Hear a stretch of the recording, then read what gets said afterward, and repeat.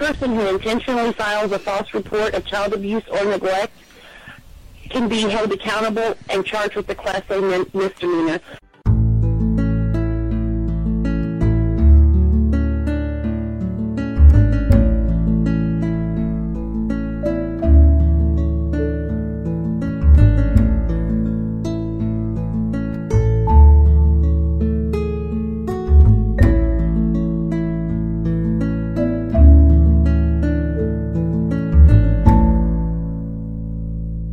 On the line, she had another question, Cynthia.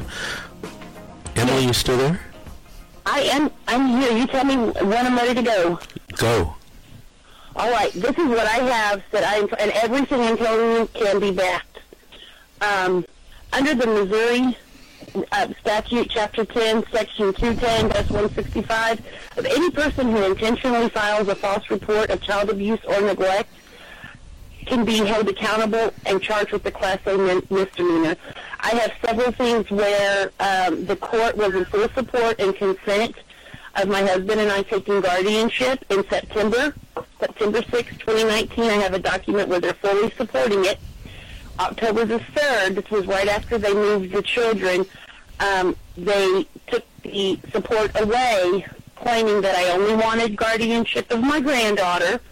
Siblings have to stay together, so they removed both children because I only wanted one. I've never said I did not want this child. They came back in May 6th of 2020. Phelps County Children's Division said that they removed the child and the children because of verbal abuse towards my foster son. Is that grounds for, this is my question, is that grounds for going into the prosecuting attorney's office and saying this is a false report of child abuse and I can prove it? Well, if you were in California, it would be grounds. I don't know what it's, like in your state, in Michigan, but I'd seek the advice of an attorney or just go in and, ask the police if this is grounds, for a criminal prosecution. Okay. I'm finding, and please tell me if other families are dealing with this, especially in a small town. I did approach my attorney. I have been out thousands and thousands of dollars on an attorney. They don't want to go that method because they have to go and work with these people after my case is long gone and done with. Mm-hmm. And she told me that's something I would have to do on my own. So you helped me, you gave me the answer, and I'm going to, does this raise red flags with Children's Division? I've been hung up on. I tried to call Children's Division. They said, I don't have time for this, and hung up on me.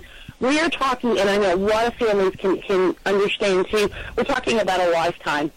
A lifetime. Children have the moral right to be with their families. If their parents can't take care of them properly, they have families that can and will step up.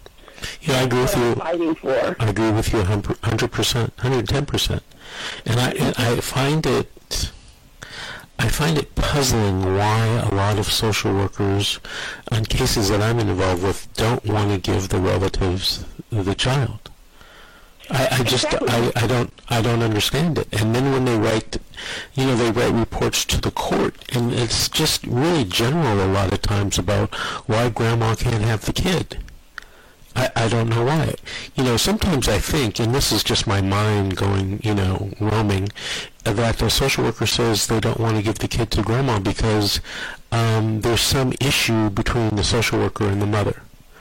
Some personality, thing that went on, and, all of a sudden the social worker finds a lot of reasons to keep the child away from the grandmother. And it's just unfortunate because whatever's going on between the social worker and the mother has nothing to do with the child. The only person that's hurt is the child. And a lot of times, and this is, I find this, a lot of people call me with this issue. Kid gets placed in foster care, and then you know what sometimes happens? The kid gets abused by the foster parent or by another foster child. All because, Yes, oh God, you have just sparked something in me, sir. Just recently, here in Phelps County, Dent County, Missouri, Salem, a child that was adopted out of the foster care system was starved to death and died. Those parents are being charged and going to jail. Right. There's a case here in California. I think it was in Kern County or somewhere in north of Los Angeles, where the foster parents adopted, one or two children, and now, I think I heard something recently, the kids had disappeared and had, nobody knew where they were. These were little kids too, and, he was speculating that, maybe the foster parents did something to the kids, I don't know. I'm involved in a case right now in another county, not Los Angeles, where they wouldn't let the grandmother, adopt the child, and they place the child with a foster parent, and guess who does all the babysitting for the kid? The grandmother. Oh, my stars. The foster parent works, so she uses the grandmother as the babysitter. The foster parent, goes on vacations, apparently quite a bit. And guess who the child stays with? The grandmother. Now, that's a good thing, I guess. The grandmother gets to see the child, and the child and the grandparent have a bond, an emotional and psychological and physical bond. But CPS wouldn't place the child with the grandmother. Like, what? What's going on? Anyway, listen, we got to take another call. Thank you for calling, Emily. Call us in a few weeks. Give us an update. We appreciate your call. Cynthia, go ahead. Well, yeah, let's take another caller. We're going to do another Emily from Wyoming this time. No, I think Emily, it's Karen. Are you there? I'm sorry, it's Karen from Wyoming. Karen, you said Emily. Karen? Yeah. Karen from Wyoming. Hi, Karen. Hi. Do you have a question to ask or a story to tell? I guess it could be both because it's actually an ongoing thing right now, and I don't know where to turn to because if my child is in, to start with, my child is in a CHIN's case, and I don't understand that. I've been participating in detainees, but anyway, I have applied for an attorney. I've been denied because I'm not being charged with anything, okay? So I don't qualify for an attorney, and then also I'm not being kept aware of court hearings and stuff and how the petition was started. The officer and the prosecuting attorney under oath lied and said that my child was on the run when she wasn't. She was illegally placed in a foster home in another county 30 miles from here. And when I stood my ground and she was released back to me because I didn't have a shelter care hearing. This time they filed a shelter care hearing. My child has been in a group home, and it's about a 2-hour drive from where I live at. All right, and she's been there since September, and this is now, it's almost stepping into 6 months, and I have not had an overnight with her. I've only had 3 visits with her, and we had a disposition hearing, and nothing's been really settled on it. And I'm baffled. They want to put her out of the group home into a foster home instead of bringing her home to me, and I don't understand it. And since I don't have an attorney, I can't get any answers from the prosecuting attorney because my attorney's supposed to contact them and go, I don't qualify for an attorney. I'm not being charged with anything. Okay, well, hold on a second. I'm kind of shocked that Wyoming has that situation where they don't give every parent, when they take your child, an attorney. But be that as it may, you can go and hire an attorney. True. I don't know one here. I mean, the nearest, there's only 3,000 people to the town that I live in. Okay, but this is what I want you to do. Okay. Okay. I'm a graduate of the Jerry Spence Trial Lawyers College, and Jerry's office is based in Jackson Hole, okay, Wyoming, and they got a lot of sharp attorneys at that law firm. Okay, and sometimes they're able to do pro bono work. All right, okay. Or they can send you to an attorney who can do something on a pro bono basis.